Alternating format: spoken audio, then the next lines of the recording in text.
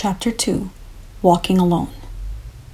I arrived in Rome, ready to walk, and carrying what I believed to be winter essentials: sleeping bag, tent, fleece sweater, thermal tights, hat, gloves, one change of socks, shirt, and underwear, and basic toiletries. I also carried a detailed road map of central Italy and one of the Mediterranean area. I would buy other maps along the way. The Vatican, final destination of the Way of the Heart, would be my starting point. It too was a sacred site, a holy place, imbued with the hopes, dreams, and faith of fellow pilgrims. To me, this was an energy that was real, and I wanted to carry that energy with me and to have it sustain me along the way of the soul to Jerusalem. I spent that first evening in my hotel room, obsessively unpacking and repacking my backpack. Without food or water, my pack weighed about 17 kilograms. I had never carried that much weight before and worried how my body would respond. My physical preparations complete, I now turned inwards to emotionally and mentally prepare for the journey ahead. I lit a small candle and sat cross-legged on my bed, my breathing the only sound in the dark room. It took a long time for my body to relax, and even longer for my mind to stop racing. "Thank you for bringing me here," I whispered.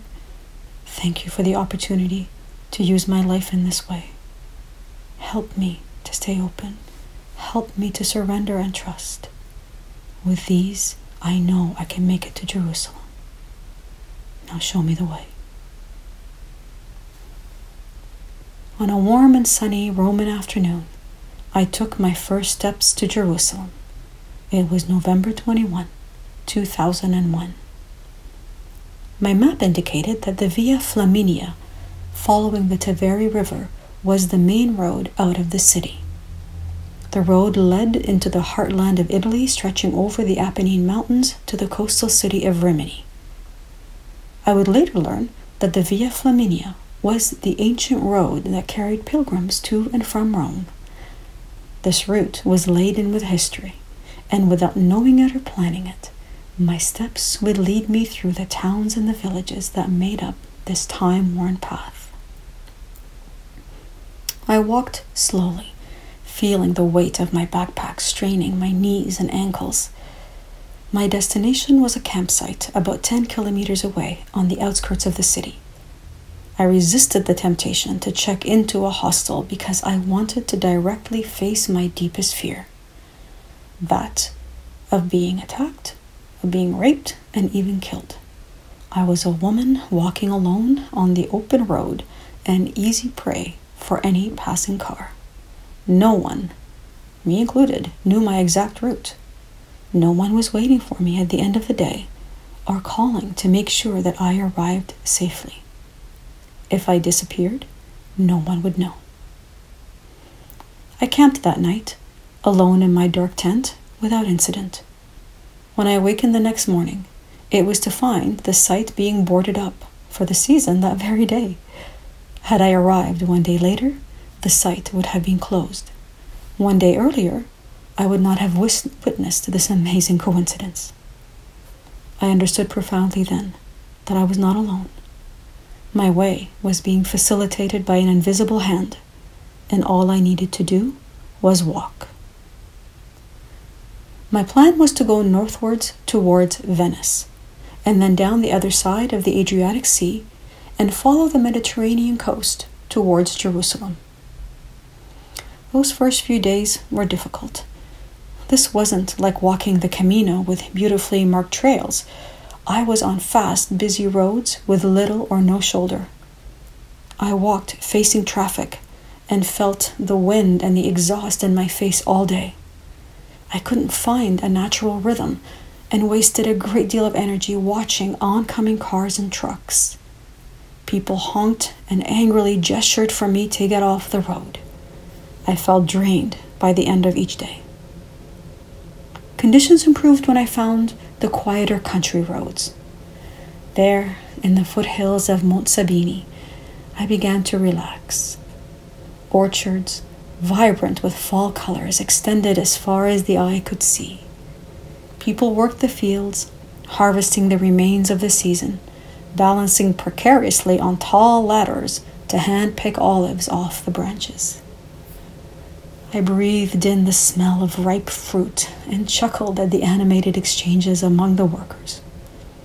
In this world of heightened senses and connection with nature, I began to enjoy my walk once more. I averaged about 10 to 15 kilometers a day on terrain that was increasingly mountainous. I slept in hostels, convents, and one night on the floor of a restaurant in front of a roaring fire.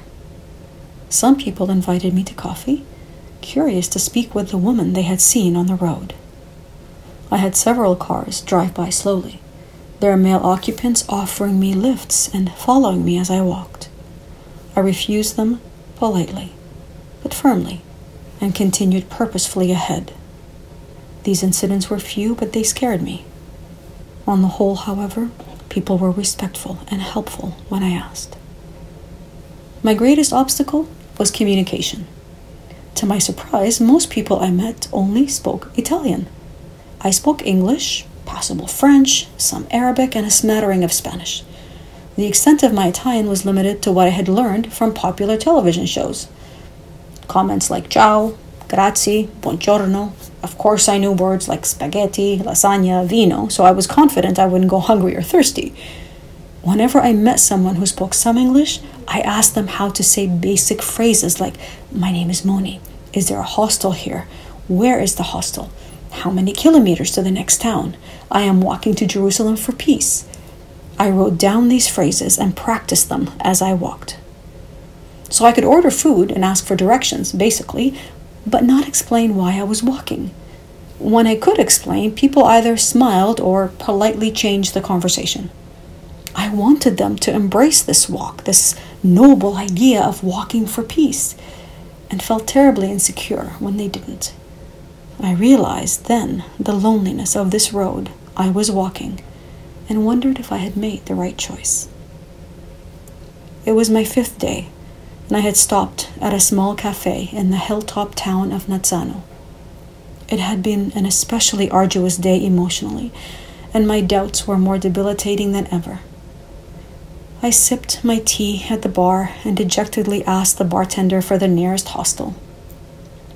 An older gentleman sitting nearby moved closer and introduced himself as Franco. "Hablas español?" he asked. "Sí," I replied excitedly as if I had spoken Spanish my entire life. "What are you doing here?" he enunciated in Spanish. "I am walking from Rome to Jerusalem for peace," I muttered. Without warning, Franco's eyes began to water, and tears started trickling down his cheeks. I stared at him in shock, feeling the flow of my own tears. "Please," he sniffed, wiping his face with a handkerchief and leading me by the hand to a table. "Let me buy you lunch. You must be tired. You must be thirsty, hungry."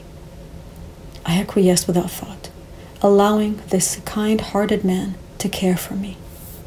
Franco reached across the table and lightly touched my hands. "I think what you are doing is tremendous and so important. The world needs thousands of people like you, following their hearts, trying to make a difference. Maybe some people think what you are doing is crazy, but pay no attention to them. Believe in yourself."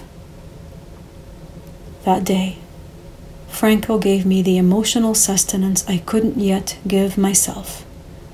Remembering to always look within to fill my emotional needs would be one of the greatest challenges of my inner journey. But for now, I was ready to move on. Alberto called soon after to say that he was ready to join me. We agreed to meet in Rieti. I arrived there a few days later, feeling a sense of accomplishment. I had only walked 120 kilometers in 12 days, but I had done them by myself, in conditions that were quite unlike anything I had experienced before. If I had to, I now knew that I could continue to walk to Jerusalem on my own.